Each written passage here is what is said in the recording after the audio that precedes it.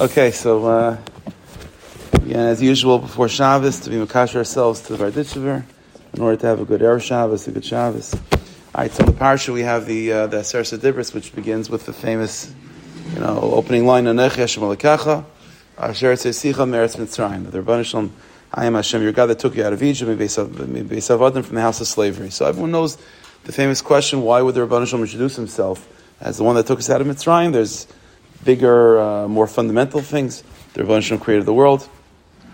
Okay. So he says like this. And also, there's another question the Farshim may ask, is the language of, I took you out of Mitzrayim. Okay, that's enough. We know what that means. Hashem said, no, mi beis avadim, from the house of slavery. Why do you have to add that line? And second of all, what does it mean, mi beis avadim? He took you out of being slaves. What does it mean, mi beis avadim? So he says like this, Vanira. So those are the questions that the Barditchever is trying to answer. Vanira. So it seems like this. Kizeh shenasan HaKadosh Baruch Hu hatar li Yisrael achar yetzias Mitzrayim.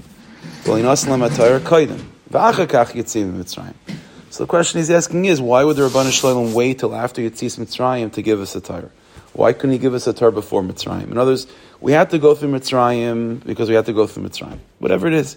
Maybe because of Yosef Tzaddik, maybe prior to that, we had to go through Mitzrayim.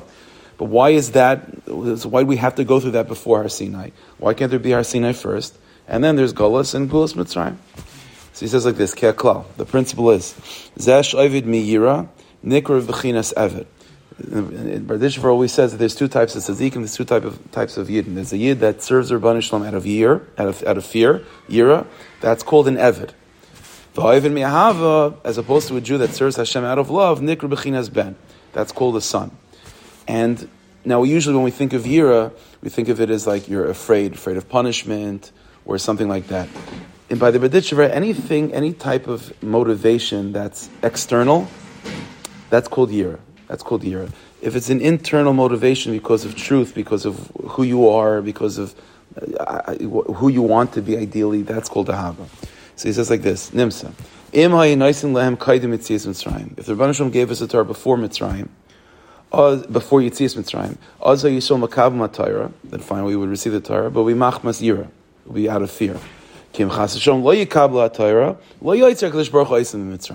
There'd always be that thought in the back of our minds, well, if we don't receive the Torah now, then we're going to be stuck in this place of Mitzrayim. Even if Hashem doesn't say that this is the condition, it'll always be in the back of our heads that maybe that is the condition, and that's going to compel us to receive the Torah.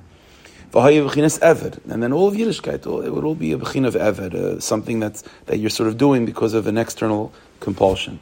Therefore, the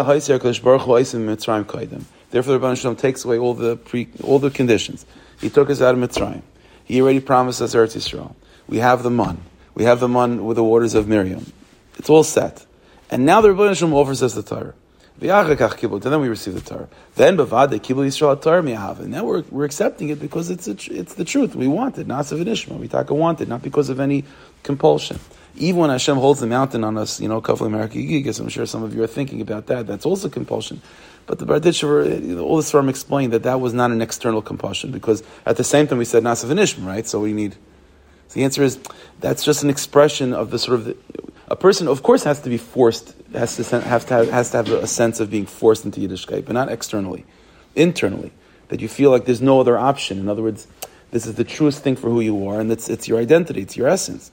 Kavalim Harkigigis is just an external reflection of the internal Kavalim Harkigigis, which was expressed by Nasav Nishma. That's good. That's a ben. A son also doesn't want to disconnect from the father. Also, he's so to speak forced to remain connected to his father, but not externally. That's internally. That's fine. So he says, now that after they left Mitzrayim and all the conditions are met in terms of survival and their death, it's all fine. Now they'll receive the Torah ben, and that's called the son. This